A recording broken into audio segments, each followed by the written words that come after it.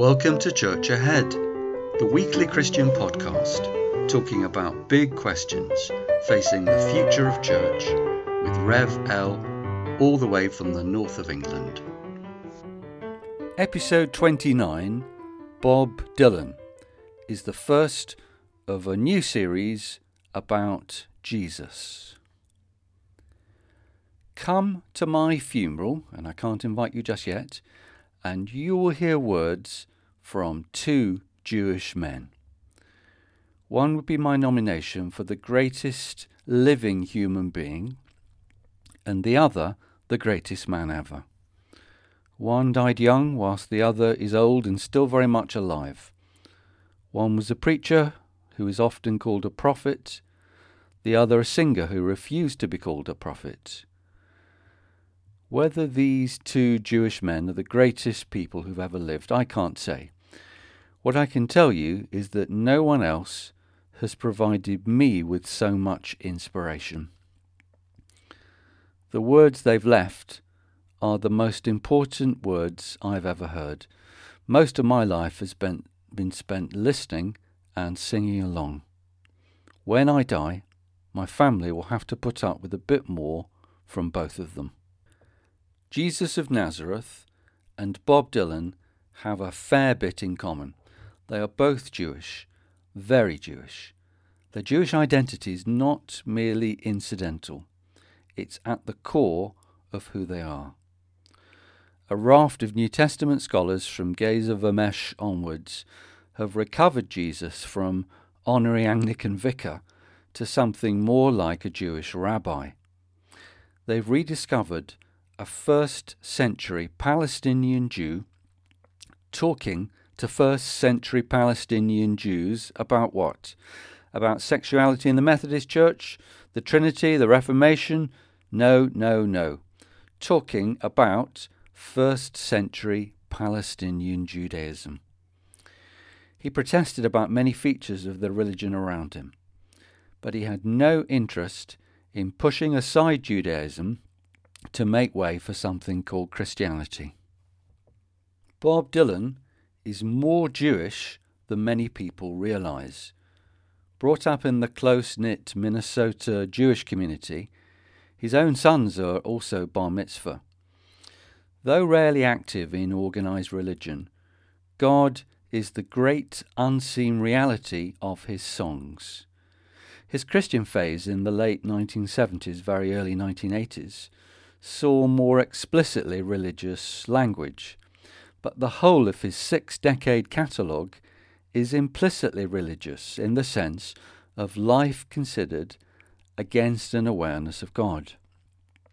His cultural references range far and wide, but the Bible is the staple, and I mean the Jewish Bible, or what Christians call the Old Testament.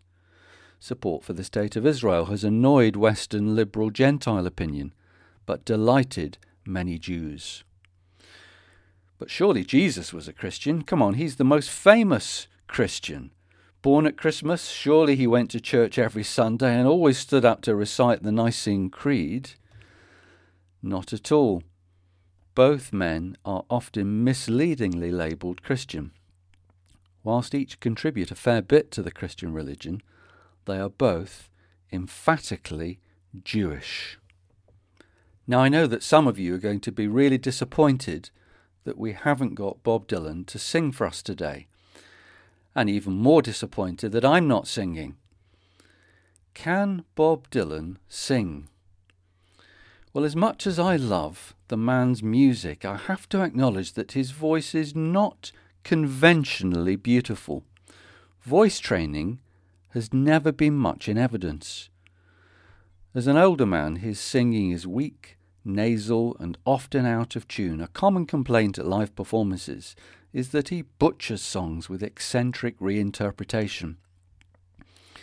My favourite singer-songwriter is, in truth, not that good a singer, and yet I still prefer his version of his songs to other people's invariably sweeter cover versions. Something about his character and life come through his gnarled, gruff voice that just does it for me. The most successful singer of his generation does not sing conventionally well. What about the most famous religious leader this world has ever known? In truth, he was not straightforwardly very good at religion, neither as a follower nor as a leader. He broke the dietary and purity religious rules without suggesting any constructive alternative. He does not do what we expect from someone founding a new religion. He didn't offer a very clear explanation of God. He did not set up a well-run organization. It's doubtful whether he even left a prayer for his followers to repeat. He trashed the temple and left no instruction manual to run a church. Any bishop trying to find some quotable authority in trying to get 21st century people to go to church will find precious little help from Jesus. It would be fair to say neither man is conventionally good at what he is famous for. In late 2016, Bob Dylan bemused the Nobel Prize organisers by failing to jump up and down in celebration of their literary award. Dylan is on stage most nights, and the day the prize was announced saw him perform a concert. There were lots of journalists and photographers there ready to hear his response. Not a dickey-bird, no mention of this great honour. For weeks, the Nobel Prize Committee were unable to get any response from him. Would he accept the award? Would he attend the event? In the end, he gave a polite, low-key acknowledgement and declined to attend the award. Really, what did they expect? A man who spent his whole life refusing to be defined by others is hardly going to embrace the introduction Nobel Prize winning. As a young man, he would not accept the P word when everybody wanted to call him a prophet. He would never own up to speaking for his generation. Nobody is ever going to define Bob Dylan other than Bob Dylan. What about Jesus? Caesarea Philippi, anybody? When Peter tried to press Jesus into acknowledging he was Messiah, the pushy fisherman was brutally put in his place. Many honours, titles and accolades hang round Jesus' neck. He's been called Son of God, Lord of all, Prophet, Priest and King. In response to Pontius Pilate's attempt to label him King of the Jews, he replied, "You say." Jesus gave himself no title other than Son of Man, which is a deliberate play on words and conceals as much as it reveals. He would accept no one else's definition. Imagine the Nobel Prize Committee sending their representative to offer him a prize. Nobel Prize for Peace, perhaps? Or how about a bespoke prize? How about the Nobel Prize for Parables? I cannot imagine Jesus' response being any warmer than Bob Dylan's. I'm recording this on the 3rd of November 2022. I'm specially high on Dylan today because he was in town last night. He performed at the Apollo Theatre, Manchester. Did I go? Yes. Did I have a ticket? No. I stood outside by the stage door, just like the last time he was there 5 or 6 years ago. I could hear the texture of his voice and recognise some of his songs. He finished the set with Every Grain of Sand, the song you're going to hear at my funeral, if my family get their act together. Last time I saw him leave the show, his unmistakably frail frame wearing a boxer's sweaty hoodie. Yes, it did make my day to be that close to him. So I waited again after the show last night. This time I was joined by dozens of young men in their 20s, desperate to see our hero close up. After 10 minutes of standing around, a roadie came out and told us we were wasting our time because Dylan had left from the other side of the building. And once again, I have been wrong-footed by Bob Dylan. He never does what you expect. And same with Jesus. After a lifetime of reading the Gospels, he still surprises me and never goes where you expect. He frequently surprises and puzzles us. You will never tie Jesus down or keep him in your box.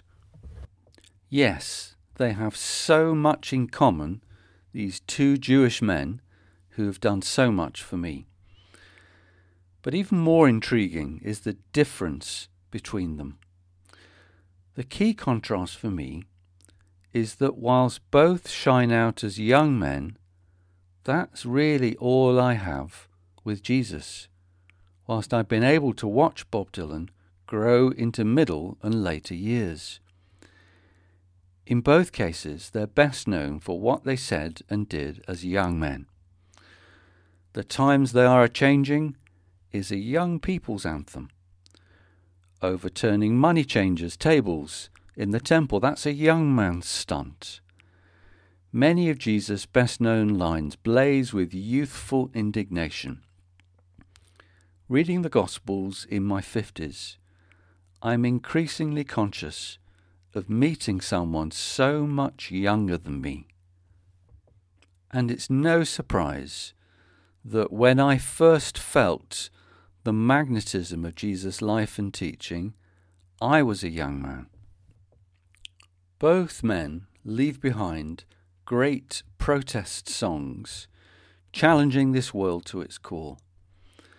But Dylan has expressed a far wider range of human experience, perhaps just because he lived longer. Songs written raising 5 children, then reflecting on middle age. Even the decade of his 70s and 80s. It's not dark yet, but it's getting there.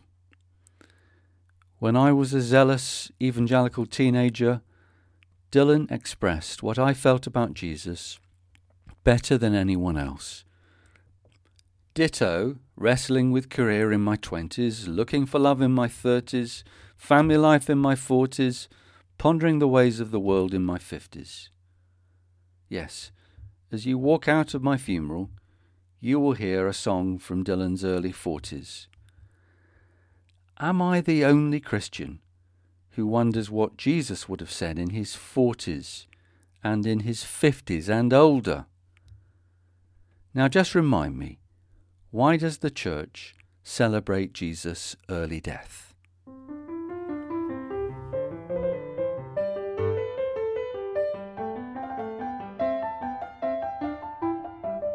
Thank you for listening to episode 29. Next time, the quest for the real, true, historical Jesus.